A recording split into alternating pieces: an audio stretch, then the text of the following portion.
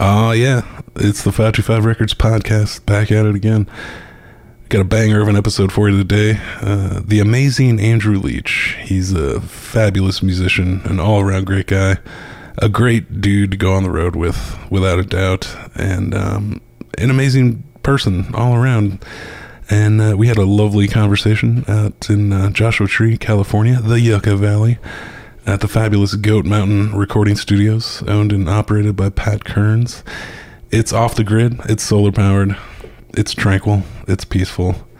There's a barbecue and lots of outdoor seating. So we set up a couple mics outside on the bench, enjoyed the sunset, and had a awesome conversation. We got into the Cedar Creek fire, which just happened. If you were in the Eugene area, which he is, in the Oak Ridge area, it was pretty hard to ignore. He kind of had to live through the flames, so to speak. He had to evacuate. It's a whole harrowing tale, which we dive into. And then we also talk about the 525 house, which, for anybody that doesn't know, in 2017, our house in Portland was basically demolished. We got evicted, and I made a documentary all about it, which you can find on the 525 Records YouTube channel, or, of course, as always, just go to 525records.com, click on the news link, and bam, there it is. Last Days of 525. It's a documentary. You just click on the photo.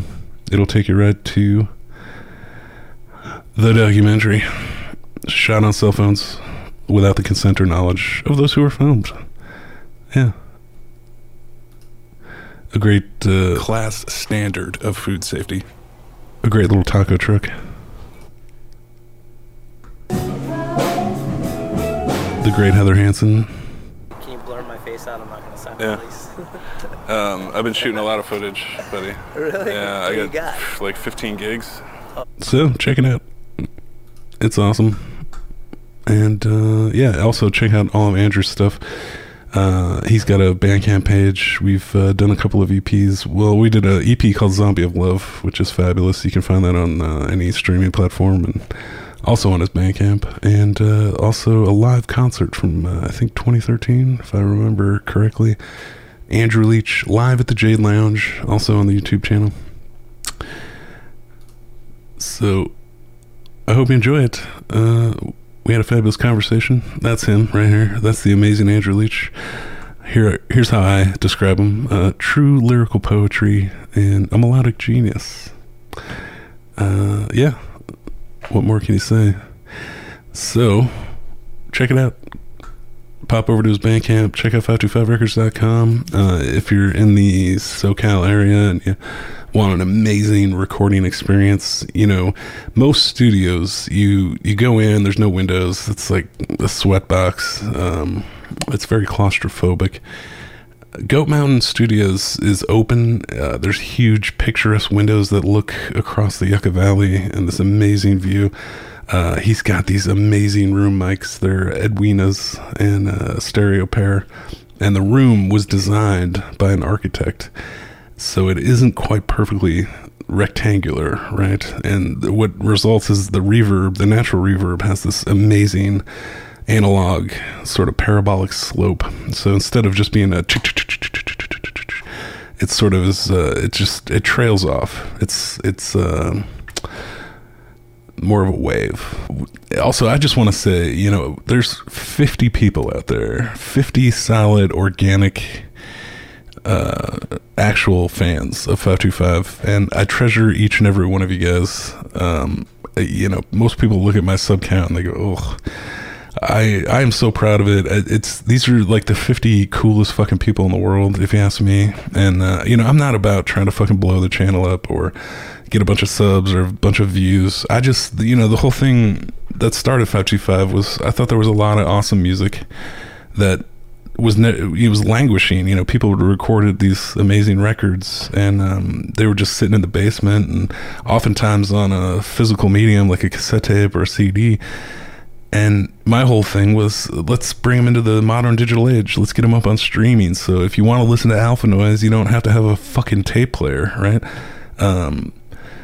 So that's Andrew Leach. He's the guest today on the podcast. and I hope you enjoy it. It's the 525 Records Podcast. Here we go.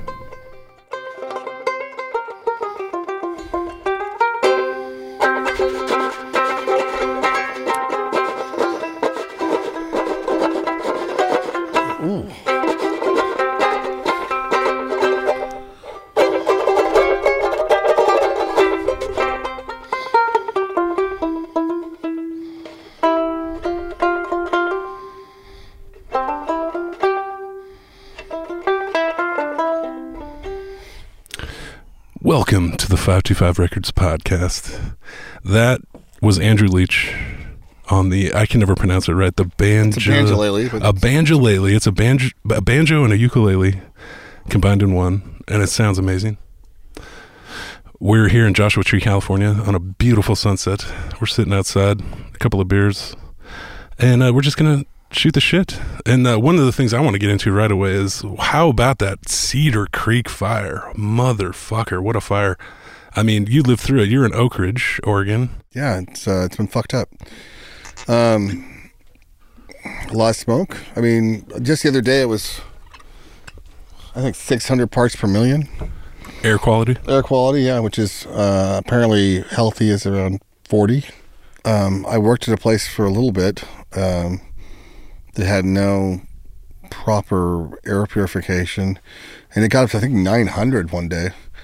Parts per million. Parts per million, which is unhealthy. Well, it's not unhealthy. It's toxic. Dangerous. Unhealthy is around 200. Yeah. 900 is just kill yourself. It's like you're killing yourself, yeah. And they had no, well, I shouldn't be calling them out. They didn't even have a CO2 detector. We're not going to name the business. Oh, I'm going to name them. No. All right. I'm just joking. I can't believe. So you evacuated. We evacuated, and it was really sketchy. We had we were house sitting. Me and my friend were house sitting with our two dogs and another dog, and yeah, and we also grabbed like 6 chickens because that's as much as we could grab, and she lives on a farm. So yeah, we ended up in Waldport eventually, but that first night I slept in the car. I got harassed by a mall security guard because I was sleeping in a car in a mall parking lot, and yeah. So they give you the evacuation order, you pack up your 6 chickens, and you head for the coast. Yeah. And like, how close to, the danger zone? I mean, were you fleeing flames behind you, or was it pretty orderly? Or I mean, it's not really that. It's not quite that bad, but like it could. All it takes is a wind in the westward direction, an eastern wind, and everything just go up. Everything was dry and ready to go. And there was a strange weather shift where the winds were coming out of the east into an offshore flow, which is what fed the fire towards Eugene, towards Oak Ridge. Yeah. So how long did you spend on the coast? I mean, we were there maybe 4 days, and she had a friend. Like, we got lucky. We got very lucky. There was a beach house in Waldport. She was friends with the people, and they were in, I can't remember, like Korea or something. And they said we could go over there and hang out. Told us where the key was. We did lose a chicken. How did you lose the chicken? Well, it escaped the makeshift pen I made in the sand dunes. But it was my fault. I caught the chicken, and then I lost it again. So, but no, it was actually, we got very lucky because it was really lovely over there. I mean, we spent all our money, and we had some friends come over, and it was a nice break from reality. The first night, the smoke was actually all the way over to Waldport, which is 3 hours away from Eugene, pretty much, or close to it. So the sky a dark orange, an apocalyptic nightmare with the sun just barely peeking through the fumes of smoke. Yeah, I guess so. Yeah. Is that how you would describe it? I mean, if I was a little more hyperbolic, yeah, without a doubt. But it was really bad. It was pretty much like just. Have you ever been in a really deep fog, like on the coast? It was just like that. But it poisons you instead of feels crisp and lovely, right, like the coast does. So yeah, that's there's a pilot recently, the marine layer on the coast, in California. This was in Monterey.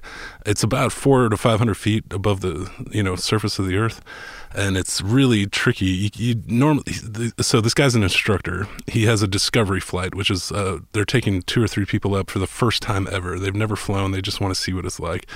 They lose the engine. The oil pressure drops. The engine quits. And he's forced to make an emergency landing. And his 2 decisions are a really curvy highway with a bunch of trees and power lines, or descending through the marine layer with no instruments, no power, no electricity, and making a landing on the beach. So he chose to go through the marine layer because he's an experienced pilot on the West Coast. He knows the marine layer well, and he knows when it's starting to clear. And he did it, man. He just, normally when you lose your engine and you have no instruments, flying into fog is the last thing you want to do. Yeah. But he made an incredible call. They broke through the clouds about 400 feet AGL. They were right over the ocean. They just had to make a little turn. They landed on the hard, wet sand of the beach. The passenger in the backseat took video of it. Wow. And it became one of the greatest aviation stories ever in the history of aviation. Yeah, Scully level stuff, yeah. Oh, yeah. Yeah, for sure. Yeah, it was insane. So the coast, you spend a few days at the coast, and then they give the all clear, and then you go back into Oak Ridge. You don't know, is the business still standing? Is my home alive? I mean, what was it like? When did you find out? When you rolled into town? Once they brought the evacuation down to a level 2 again, some of the people were staying at my house. So I live with my mother and some of her.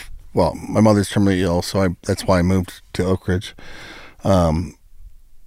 She stayed behind at my brother's house in a clean air area, but her best friend, who has moved in with her, she went back as soon as she could to take care of her animals, and they let me know everything was fine. So it wasn't that intense. It's intense, this thought of having to leave and this, but I left. All I did was I grabbed one ukulele, and I think maybe a change of clothes and my insulin so I don't die. And I realized that I could care less about half the shit I have in my life. All I need is one uke. Well, the thing about a uke is what is it about a shotgun? What is it about the uke that fascinates you? Oh my goodness, I just remembered a song. It's tiny. It can fit in a backpack. The first time I did a bike tour down the Oregon coast, I bought a ukulele, and I've been playing guitar since I was 14, and I'm well above that at this point. And I couldn't take a guitar with me because the 101 has pretty tight shoulders, and I grabbed a ukulele, and I went with 3 people I didn't know. Well, hardly knew. I knew one of them okay, but I didn't really know the guy. And that first night around the campfire, after making our legs hurt as bad as we could, we just started playing songs. I think it's funny because we were just playing Graham Parsons earlier. It was, I think, Wild Horses was one of the songs we were playing around the campfire. And and you're like, wow, this tiny little thing is so compact and yeah, honestly, I left early before them. I got off in Coos Bay, so I went from Portland to Coos Bay. They went all the way to San Francisco, but I gave them my ukulele. I was like, you guys need this. But just the male camaraderie was happening. Just happened to be, was all males that I was with. So, but it was really it was different. It wasn't machismo. It wasn't anything. It was all just let's sit around and sing together. And yeah, I really loved it. I loved it. It just goes to show you what's really important when a fire is threatening your very existence and your very homestead. What do you take? You take, in your case, 6 chickens and 1 ukulele. Well, if I could have got another chicken in, I would have left the ukulele. Really? So, ukulele. Well, that's the other thing about it. Everything's replaceable. My first ukulele, I think I paid. Well, the first one I paid $20 for. $20. And I wrote so much music on that. And then the next one I paid $30 because I was big spender at that point. And I moved into my hometown, back into my hometown for a while, and I was really struggling with some severe depression. And I didn't know what to do, so I bought a ukulele, and I would just walk around the streets. Mingus Park in Coos Bay, I would walk around that for don't know, 100 times until I had a song written. And that would be my medicine. So that's my healthy medicine. Is what the ukulele's for. I mean, how long did it take you to get good? Were you good out of the jump with your guitar experience? Well, I mean, I had 10 years of guitar. Yeah, but I mean, dude, I play guitar. When I pick up a uke, it's like a foreign land, and I can't make sense of it at all. Well, it takes a little bit of abstract reasoning, but not, I mean, if you want to just translate it, but honestly, it's just it's the high four strings of guitar. And one of them happens to be an octave resonator string, but it's GCEA, right? I mean, no, that's not. I mean, it translates to essentially if you play a D chord on a ukulele, like it was a guitar, it's a G chord. So it's just transposed a little bit differently. But I mean, you can play any sort of jazz riff that you know on it. Yeah, you can also get a low string on your so that they actually pretty much mirror. They mirror tenor guitar is what it's called. And which is, I mean, honestly, I've been trying to play jazz forever, and if I get into jazz stuff, it's way easier to do with 4 strings because I only have 4 fingers that can actually touch any of the strings, you know. But yeah, it's not that complicated. And the thing is, it's a meditation. You're walking, you're moving, you're processing life. I mean, you know, in a jam, you can use this as a ping pong paddle. It's great. I've done it before. I think one of the best examples of jazz, gypsy jazz ukulele is what I would call it, is one of your songs. It's called Nina. There is a video for it up on YouTube. It's just Nina by Andrew Leach on the 525 Records channel.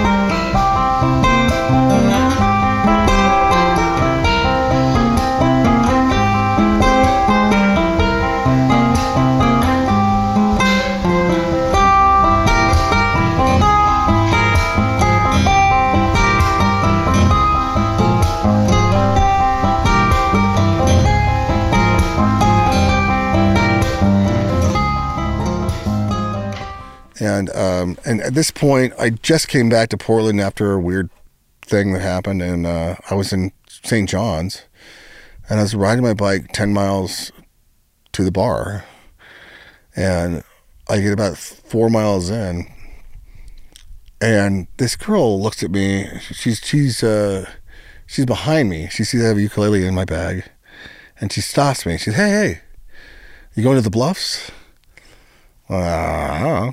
like no, I'm not going to the Bluffs. I guess I am now. Yeah, and she's like, no, I see you have a ukulele. Are you going to go to essentially Overlook Park or whatever you want to call it, Skidmore Park, you know. And I was like, I wasn't planning on it, but shit, I'll go. Let's go. Okay, this is amazing. Why is this person stopping me? And we rode to the park together. And I was instantly kind of in love with her, you know. And we go through this whole process. Like I said, I'm like at this point 5 miles away from where I'm staying, and we sit around and we play music together. We end up going to. She was going on a date that night, and so we go to the Crow Bar and have a few drinks, and then she leaves for a date. And I was like, wow. And then I started writing Nina. Was that her real name? No, it's not her name. It's not. Nina is fictional? About Nina Simone, yeah. Right. The whole topic of this song is trying to get close to this person and then have them come to your room and then play Nina Simone because it's the most immaculate music to make out to. And I wanted to make out with her so bad. And the weird thing is, So this is the weirdest part of it. The next time I see her, she's across the street from the place I'm staying. And she's like, "Oh, I live across the street." What a coincidence. Within, like, I mean, it was seriously right across the street. It was meant to be. Well, and I asked her why she even stopped me, and she said the universe told her to. Oh, okay. And then I tried to get her downstairs to listen to some Nina Simone tracks, and we did for a little bit, but we didn't, nothing ever happened of it. But that desire, that interest, it came to fruition in a song. And honestly, to be completely honest, I ended up introducing her to another guy. So it didn't really work out, but it was just really interesting. It was a lot of serendipity. And then I met Hylas right afterwards. Right after I wrote that song, I played him that song in a bar right down the street, and he was like, "I play cello. I want to play with you." And then we were hanging out for a long time. He was great. There's a line in that song. It's a Nina Simone line. "And God said, run to the devil." And I don't know if that's that's what I say, but it's off of Sinner Man. Right. Yeah. Sinner Man, where you gonna run to? Yeah. But yeah, I didn't really know how to outro it. And I felt like there was an intensity to that lyric. And for some reason, that was the Nina Simone song I was thinking of. And I mean, also, when you think about the religious aspect and where she's at, it's probably meant to be, well, you shouldn't have sinned so much. Now you got to run to the devil to protect yourself. It's just like how a lot of us build lies on lies. But at the same time, if you really study the Bible and you're into it, I mean, I'm not religious whatsoever, but it's the devil is just as much of the Trinity as anything else. I mean, there's an importance in knowing that there's two sides to it, and the devil was cast away for loving too much. You can't have one without the other. Yeah, that's true. Yeah, I've been trying to work through some of those songs. Well, speaking of new songs, you've got a nice repertoire of new material, and that's why we're here in the lovely Landers, California, the Joshua Tree, the Flamingo Heights, the Yucca Valley. It's there's a lot of different enclaves and different neighborhoods in the Joshua Tree region, but we're here at the fabulous Goat Mountain Recording Studio. Pat Kearns is the owner, proprietor, chief engineer, producer at large, the man in general. And we just did a full day of tracking. And I'm just wondering how you feel about it. What are your thoughts? We got a lot done today. We got some great shit in the can. I mean, I can't wait. I think we've got. Well, we did six and a half songs. I mean, we did a little, which is great for 7 hours. It's a lot of work. I've never done this before, other than on my own. But now here we are in a real deal, actual professional level. Very beautiful OTG, off the grid recording studio, completely solar powered. Here we are. It's a lovely evening. I wish we were doing video, but we're not. So you're gonna have to live with a still photo to get a feeling for what it was like. But no, it's interesting. I think that we might need to retrack a rhythm track for one of those songs. I think you know which one. But I can do it because I can do it better, and I can just play along to it. But other than that, I feel like the vocals were this air without the 600 parts per million. It's refreshing. It's refreshing. I mean, I definitely drank at least a gallon of water today, and a gallon of water, a gallon of beer. Well, yeah, I mean. You gotta find balance in life. I thought we had a fantastic day. I don't know, you know that Lou Reed song? It's such a perfect day. That's today was this is how I want to spend my day. In a recording studio making records. I just wish I lived in this space all the time. Oh yeah. I'm just if I felt like, if you got the Holy Spirit takes you over, it's time to write a song. It's peace and tranquility out here, and you really feel connected to the greater. Also, I think about Oak Ridge, which I love, and but you're a million miles away from. Well, 1,000, but yeah. I think about how it, if it all went up in flames, after 3 years afterwards, it would probably look like Joshua Tree, which is a very weird thought. Cause time will erase all of this. Yeah. The Sahara Desert was once a rainforest. It was once an ocean. Yeah. Just give it enough time. It's all wiped away. And we're back on the 525 Records podcast. Keep it right here. Don't go anywhere.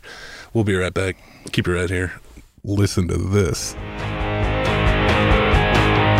Got a little secret, baby. No one's gonna tell. They're gonna bring it on down to the Grand Hotel. This is an amazing record. It's from a great band.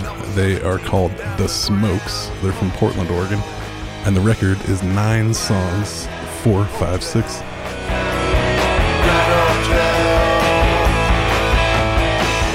Just type in Smokes 456 and it pops right up. As you can imagine, there's a couple of bands called The Smokes out there, so it may be a little confusing to find it, but that's the easiest and quickest way, and that is on iTunes and Spotify. So if you're on Spotify, same thing, it's super easy. Just type in Smokes 456 and it pops right up. This is the album. 9 songs, 4, 5, 6 from the band The Smokes out of Portland, Oregon. Awesome songs like this one. Sister's alright.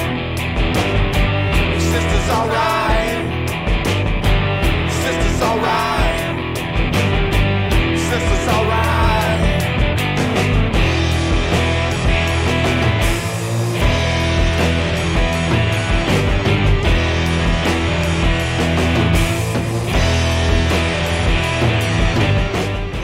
Once you're done, if you still need more Smokes, just hit the artist link.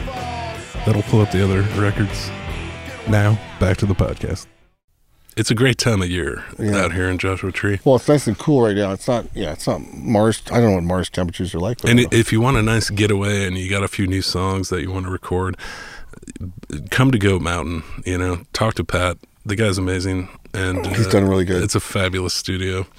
We couldn't be happier to be here, enjoying the stars. And this is day 1 of 3, so yeah. Who knows what we're going to get out of this. Yeah. But I don't understand the universe that well. What do you think it is? I mean, I think that the highest, all of evolution is just trying to create music. I mean, we can fucking study math until we have a job studying math. But all that really matters is recognizing that there is a connection between us and other things. Is there a purpose to this existence, what we see and it's a pretty deep conversation. What we perceive as our realm, or is it all just a big atheist, nihilistic, existential, who cares? Well, I mean, in my head, it's a big atheist, nihilistic, existential. But what do I fucking know? All that really matters is that when you see someone that's hurting, you take care of them. When you see somebody you let them know you love them. And pet every fucking dog that won't bite you. And if they bite you, maybe try it a second time, just in case. I'm stupid, but do it. It's worth it. If you find a dog that's hurting that bad, he needs an extra set of pets. What if it's a killer pit bull and it just locks onto your neck, onto your jugular? Then you lived a good life and you try to do the right things. I don't know. I mean, are dogs capable of empathy? That's all they're capable of, generally. A dog may wish for his master to come home, but can a dog wish for his master to come home next Wednesday? The dog is happy to have anybody around he can love. My dog, when I leave him alone for too long, him and the cat start making out. I don't know what they're doing. It's okay, though. They're not going to breed. But they hang out, A dog cannot lie. Well, yeah. What do you think? A dog, dogs lie all the time. The last dog, before he passed, He got into the garbage. He was a really smart dog. Got into the garbage, pulled a bunch of stuff out, recognizes there was a mess, and then grabbed the doormat and pulled it up over the pile of garbage that he made so that when we got home, we didn't see it. You know, and that was some level of dishonesty. That's interesting. Yeah. But, I mean, but they are so empathetic that when you go, what did you do? And you see their face turn and their nose crooks and they're like, I did a bad thing. But aren't they just mirroring your body language and personality? Isn't that what you're doing with me right now? Are they really sincere? Do they really feel like that? How do we really know he covered it up to try to lie to you? How do you know that wasn't just some kind of natural dog behavior, you know? How will we ever know? Is there a study? How do we know anything? Is there a peer-reviewed study of dog behavior that we could reference? I mean, there's a bunch of horrible peer-reviewed studies about dog behavior, but like, I mean, yes, some of it is learned behavior. Some of it's just part of their socialization. Some of it is, yeah, a lot of it's learned. There's Pavlovian level responses to things. The first day I brought that dog home, his name's Blue, Mr. Blue. He's named after the song Mr. Blue. Our guardian star lost all its glow the day that I lost you. Fleetwood's really great song, 1956, 54. I don't know that song. Oh, it's I'm Mr. Blue, wow, wow, wow. What do you say you love me? But either way, it's he's a blue dog, kind of black and white. Apparently, that's blue somehow. And that first day, he came home and he was just separated from his mother. And I held him, and I held him all night, and he held me back the entire time. He hardly even knew me, but he knew it was safe. And we felt that mutual empathy. And it created a bond, you know? And that's how most things work. Honestly, like, we're just molecules trying to create more complex molecules. Every piece of language is just a little fragment of nothing that ends up being a word, a syllable. You know, the is just apparently all the breaks in between our words, you know, but like we're just little fragments of nothing. We're trying to build Legos out of everything. We're trying to build, well, this is a plane. I know it was a car set for Legos, but I turned it into a plane with extra wheels. You know what?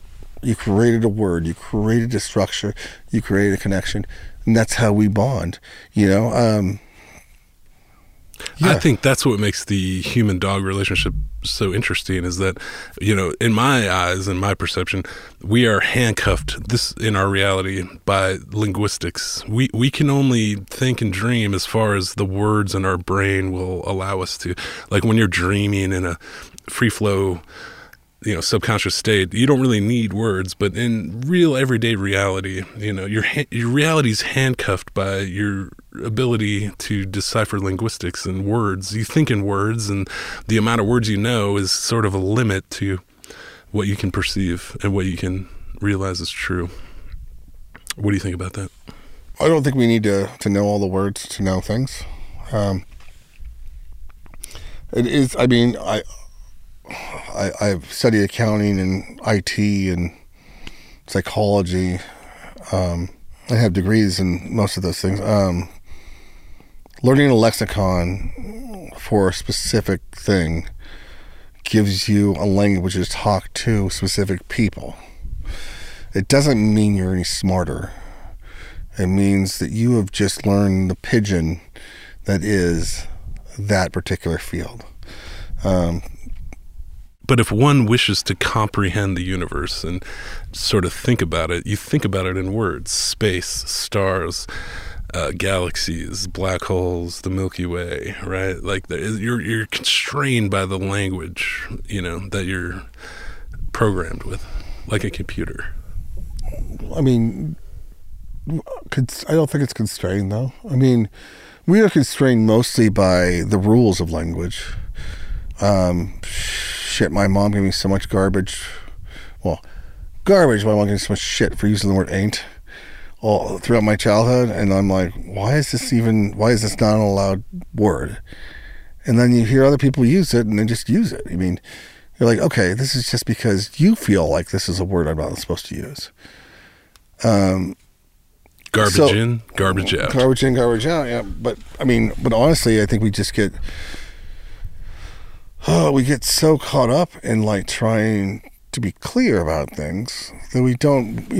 Shit. You can talk to a person that doesn't know a word at all, and they convey with the wrong words the right sentiment.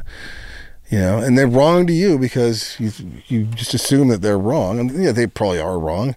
I mean, people misuse words. All the malapropism that goes on in this world is ridiculous. But how much of the malapropism is just you being the one deciphered in such a way that you're not even listening anymore? Misinterpreting. The language of the caveman, right? Two people that speak different languages, they get together. They can't really communicate linguistically, but 90% of communication is nonverbal. So this is the language of the caveman. You can grunt. You can emphasize different emotions and get your bare basic feeling across. Well, I mean, okay. So I don't know if you ever do this, but you just go, hey, good friend, now that we've had way too much alcohol, let's not use words for the next half hour. And you can, it becomes really impressive how much you can convey to a person that just understands you, that has that basic level of empathy and understanding of how you are and what your mannerisms mean. Much like a dog and a human. And that's what a good dog person's like, yeah. That's why if people don't have dogs, it's sometimes hard to trust them. No offense to you, I know you got cats. I got 2 cats. Okay, meow. But like, I was deaf until I was 5. I had no idea. It might have been 4, but like, around 2 or 3, I got taken to a psychologist, and they wanted to test me to see why I wasn't speaking, because I was speaking, but like it was muffled, and no one can understand me. So. My brother, who was 2 years older than me, so at this point he was 5, or he was the one that would translate for me. And we went through all these tests. They're like, oh, okay, well, they told my mom afterwards, like, well, she thought I had a learning disability, and they're like, well, no, it's not that. He's just deaf. He needs to go have his ears checked, and soon enough after, I ended up going and getting my eustachian tubes.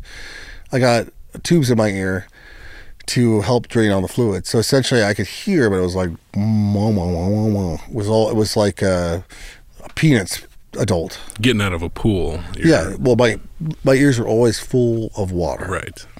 And so, I mean, I still remember coming out and going like, oh, I can hear stuff. But it's a brave new world. But I spent 7 years in speech therapy after that. But in those first 4 years before it happened, I feel like it built my empathy really well to not know words, to just see the aggression in people's faces. They're microaggressions, and to this day I can still read lips. Somebody says something about me across the room, I'm like, is this my social anxiety disorder, or is that fucking person talking to me? And generally, they're talking about me. Generally, it's the latter. They're just some fucking person being an asshole. I can see them talking about me, and then I get whatever sort of arguments because of it. But yeah, the FBI has a team of expert lip readers. That's how they got the mob. They'd have long distance zoom lenses. Fascinating. I never knew. Hey folks, be sure to head over to 525records.com for some amazing artists and amazing albums. We've done a couple of music videos, most recently for the band Less Cash, their song Scenery. Check it out. All the podcast episodes are there. You can find news, updates, any of the old episodes, and a ton of great music and artists that you can listen to for free on 525records.com. Now, back to the podcast. Welcome back to the 525 Records podcast, brought to you by 525records.com. Go and check it out. Fabulous artists, a lot of great music. My guest today is Andrew Leach. He was the very first artist on 525 Records. He held it down for about a year and a half with the EP Zombie of Love and Live at the Jade Lounge, both available on Bandcamp. And I highly recommend checking out the Nina video that is on YouTube on the 525 Records channel. Speaking of 525, you're a former 525 Records, or I'm sorry, 525 Southeast Lincoln, a resident of the famous 525 house. I had a residency. Yeah. At many winters, which, were brutal. It was an old Victorian house built in 1898. The heat would just not stay in. It was the coldest motherfucking house you'd ever want to stay in the winter in. But I don't know, let's reminisce about the 525 house. We were talking earlier about the pool games that used to go on, and you want to tell the hot sauce story? I could, yeah. I mean, who does that? Hylas. Who fucking does that? I don't want to say anything bad about Hylas because I love it. No, Hylas is great. Hylas is awesome. But like, so Hylas, he needed a spot to stay, and I eventually kowtowed and talked to Elliot, and that's me. Yeah. And we brought him in, and he paid his rent on time and in advance, and never had a problem on that level. And at some point, you guys put a pool table in the basement. Oh yeah. Like, where did you? I want to say I also paid my rent on time every time, but yeah. Yes. Yeah. Nobody ever gets enough credit. But where did you get the pool table? I mean, where did you? John next door, who I'm sure is on the podcast at some point. Rasmussen. Alpha's brother, the great John Rasmussen. The great John Rasmussen. He had two pool tables at his house in the basement, and I was like, "Well, I want a pool table," and we grabbed it and put it together one day, and probably took about a weekend. And then as soon as I set it up, people started coming downstairs. People that. Well, not that they weren't invited, but like they didn't live there. So we have a bunch of people down there, and they started playing poker on it. And then I told them, well, no, I bought a poker table. I'm like, let's play poker on the poker table. Not on the pool table. Not on the pool table. And so one day I had a 6-person poker table, which I thought was sufficient. And they decided they needed 8 people, and they played on the pool table. Just like Vegas. Yeah. And Hylas got an obsession with ridiculous internet hot sauce, ghost pepper. Yeah, just like hot sauce. Look how much of a man I am. Sorry. Yeah. Yeah, it's the hot wings. Yeah. Like, look at me. I can eat anything, and like, I'm not going to tell you about what happens later. But yeah, so he had a 2 million Scoville hot sauce, and he was eating hot wings while playing cards on the pool table, and then dropped the hot sauce container into the pocket. Fast forward to you playing pool. So then I many days later, I bring a very lovely lady over to play pool, and I'm very excited about it. And we're playing pool, and before we start playing poker, because that was also part of it. And when we moved to the poker table, I'm like, there's something wrong. I can't feel my face. You go into the pocket to grab the ball. I grabbed a ball. The hot sauce it apparently gets on had your sauce hand. on it. Yeah, and then you rub your face. I rubbed my face, and I couldn't feel my face, and everything started going numb. It's just that whole capsaicin thing where they use it on your legs if you have, which would be probably fine if you were by yourself, but and if I knew about it, and if you but now you're on a hot date. You got a hot date in the basement. It wasn't the hottest date, but come on, it was still a girl I liked. And we were just going to play some poker. That's all. But like, and I thought I was having a stroke. I thought something was seriously wrong. And I went upstairs and started washing my face off. And then eventually, somebody let me know that there was hot sauce all over my balls. And it was just a fucking mishap. But yeah, but that was just something. That was the type of thing that would happen a lot over there. So how did that turn out? Did you have to run to the bathroom? Or once I knew what it was, I just stopped it? touching my face, and I tried to beat their asses at cards. And still play cool and try to impress the young lady. No, there's nothing wrong with saying you're hurting when you're hurting. Like, if your face is on fire, go wash your face off. People will understand. Well, if they're good people. If not, you don't want them in your life. Well, Portland girls are kind of... Let's talk about Portland girls. They're different in that regard, you know? I don't know. I mean, I don't know if I've ever actually been with a non-Portland girl. That's true, because you're born and raised in Oregon. Yeah, well, yeah, but like, I mean, I have been with girls that are from the country. I remember I was there with Bronson once, and he brought a friend over, and I was just being friendly to her, and I started playing music in the kitchen, and I started talking to her about how important it is to just fucking wrestle once in a while, like to get that energy out, that weird male energy. Like it's not bad, there's nothing wrong with it. And she's like, I'll wrestle with you right now. I was like, I'll kick you in the fucking like, balls. kick you right in the face. Yeah. Yeah. But I was playing songs, you know, so I was just, you know, like, okay, well, why does this work all the time? But that was definitely like, you were a fucking straight up Portland girl. I fucking love you. You're fucking cool. Also, I don't know the situation because you came over here with a roommate, and I'm not going to fucking have to live with that if I cross the line. But next time you come over and I get the okay, we're wrestling, you know, first person that gets choked out is done. I'll tell you, there's a recent story that happened with John, the great John Rasmussen. A typical Portland girl, right? He goes to a lot of bars. He likes to bar hop. So he's at John does? No. So he's at a bar in Southeast Portland, and John is short for John. No, that's a bad joke. He FaceTimes me, and we're like having a 525 Records business call, and there's this very attractive, very good-looking woman, and she's got one of these like 20-foot long boa constrictors like wrapped around her neck, and she's just chilling. She's chilling outside of the bar with a drink in her hand with this fucking enormous snake wrapped around her. That's Portland girls in a nutshell, if I had to nail it down. What do you remember how much rent you paid at the 525 house? It was $750 altogether for 3 people, so I paid $250 a month for a 4-bedroom house, 2 stories. Well, it was $750 for a 4-bedroom. Well, we only had the 3 bedrooms pretty much. 3 bedrooms in the basement, but there was a basement and there was an extra living room, and it was a total Fight Club house. We had a great space. Elliot, that's me. Yeah, Elliot had the rules that the jam space always had to be a certain way, and we're like, cool, man. It's like one room out of fucking many, and it was a great jam space. Before I got in there, it was always a battle. We would play in the basement, and there was like a living room with a couch and a TV.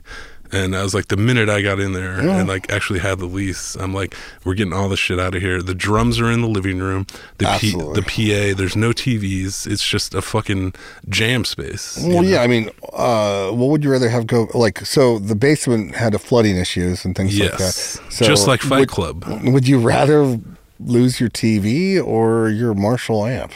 You know? So why would you want to play down there? Got to get it upstairs. Oh, yeah. But it was a great house. It was a great house. I mean, it was cold. I didn't mind. I like the cold. And if you want to know more about it, there's an amazing documentary. It's called Last Days of 525. Check it out. It's on the YouTube 525 Records channel. It's all cell phone footage, filmed without the knowledge or consent of those who were filmed. And the great Mike, we'll leave his last name out of it, but Mike was a guitar player in the band Rasmussen, a very awesome band that practiced at the house. Well, where's he at? He's specific. I don't know. He's in LA, but he's like, you need to blur my face out, and I did.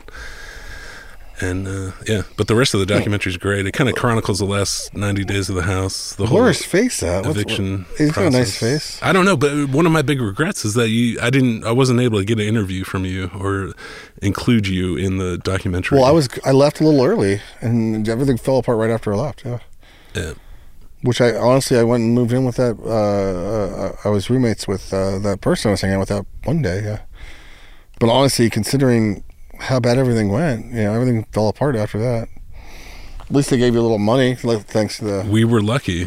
We knew a lot of people across the street. They did the same thing. You know, they didn't get any of that shit. They had 30-day eviction, no money. They reno the house. It sits empty for a year until they can find somebody to rent it for twice the amount. And then they tore the whole fucking thing down. It's just done. You know what? Fuck this place. And that was Portland in 2017, in a nutshell. That was what was going on everywhere. You know, all these old houses that had landlords that were not charging very much rent, and bands were able to have a space to play, you know, in a nice house.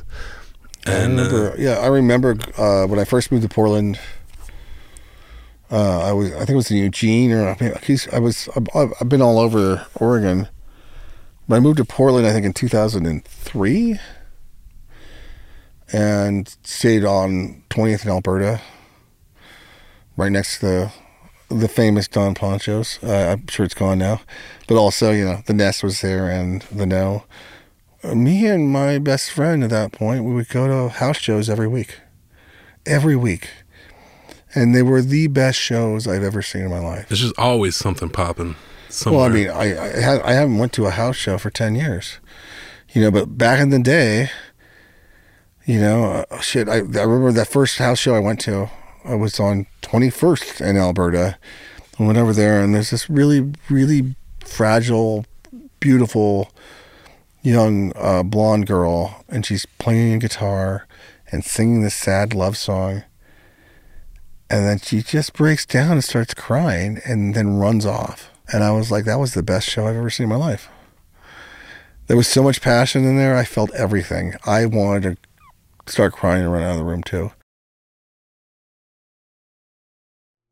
Hey, all you 525 fans out there, I want to tell you about an amazing little documentary I shot back in 2017, all about the last days of the 525 house in Portland, Oregon. We weren't the only ones getting evicted.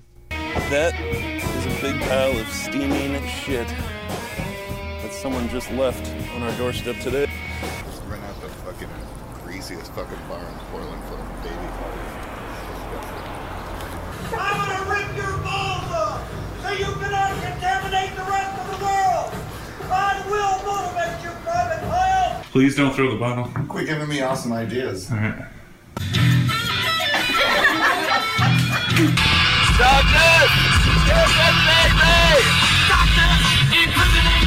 Kyle Gibson? Yeah. He punched me in the face.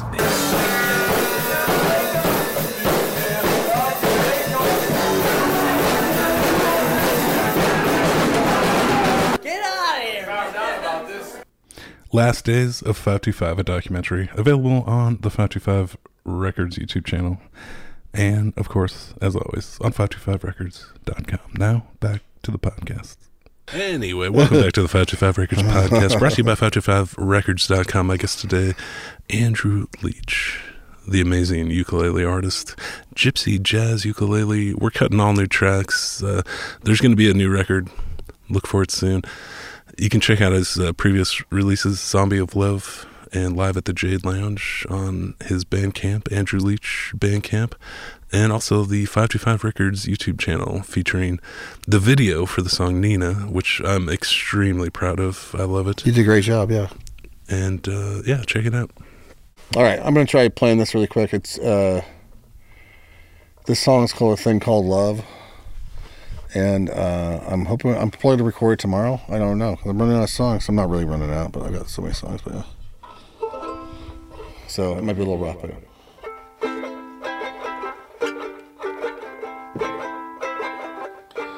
this thing called love makes a fellow so, and I'll probably give it up and call you a mole again. But once when we're young, in bed and snuggling, well, now that's done.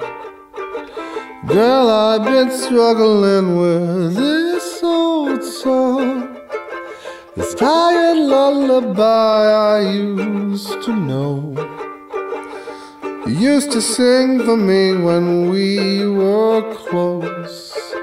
Now when I hear it, it's just like your ghost singing in my ear, so sing to me. I swear my memory's stuck on repeat. This thing called love had words and a melody once, but now that you're gone, it alters the song, yes it does. This thing called love makes a fellow so sullen, I'll probably give it up and call you on mulligan. But once we were young, in bed and snuggling, but now that we're done, girl, I've been struggling. It's the 525 Records podcast. My guest today, Andrew Leach, with a live in-studio performance of a song called A Thing Called Love. An amazing performance. It's been my pleasure having you on the podcast today. Sorry.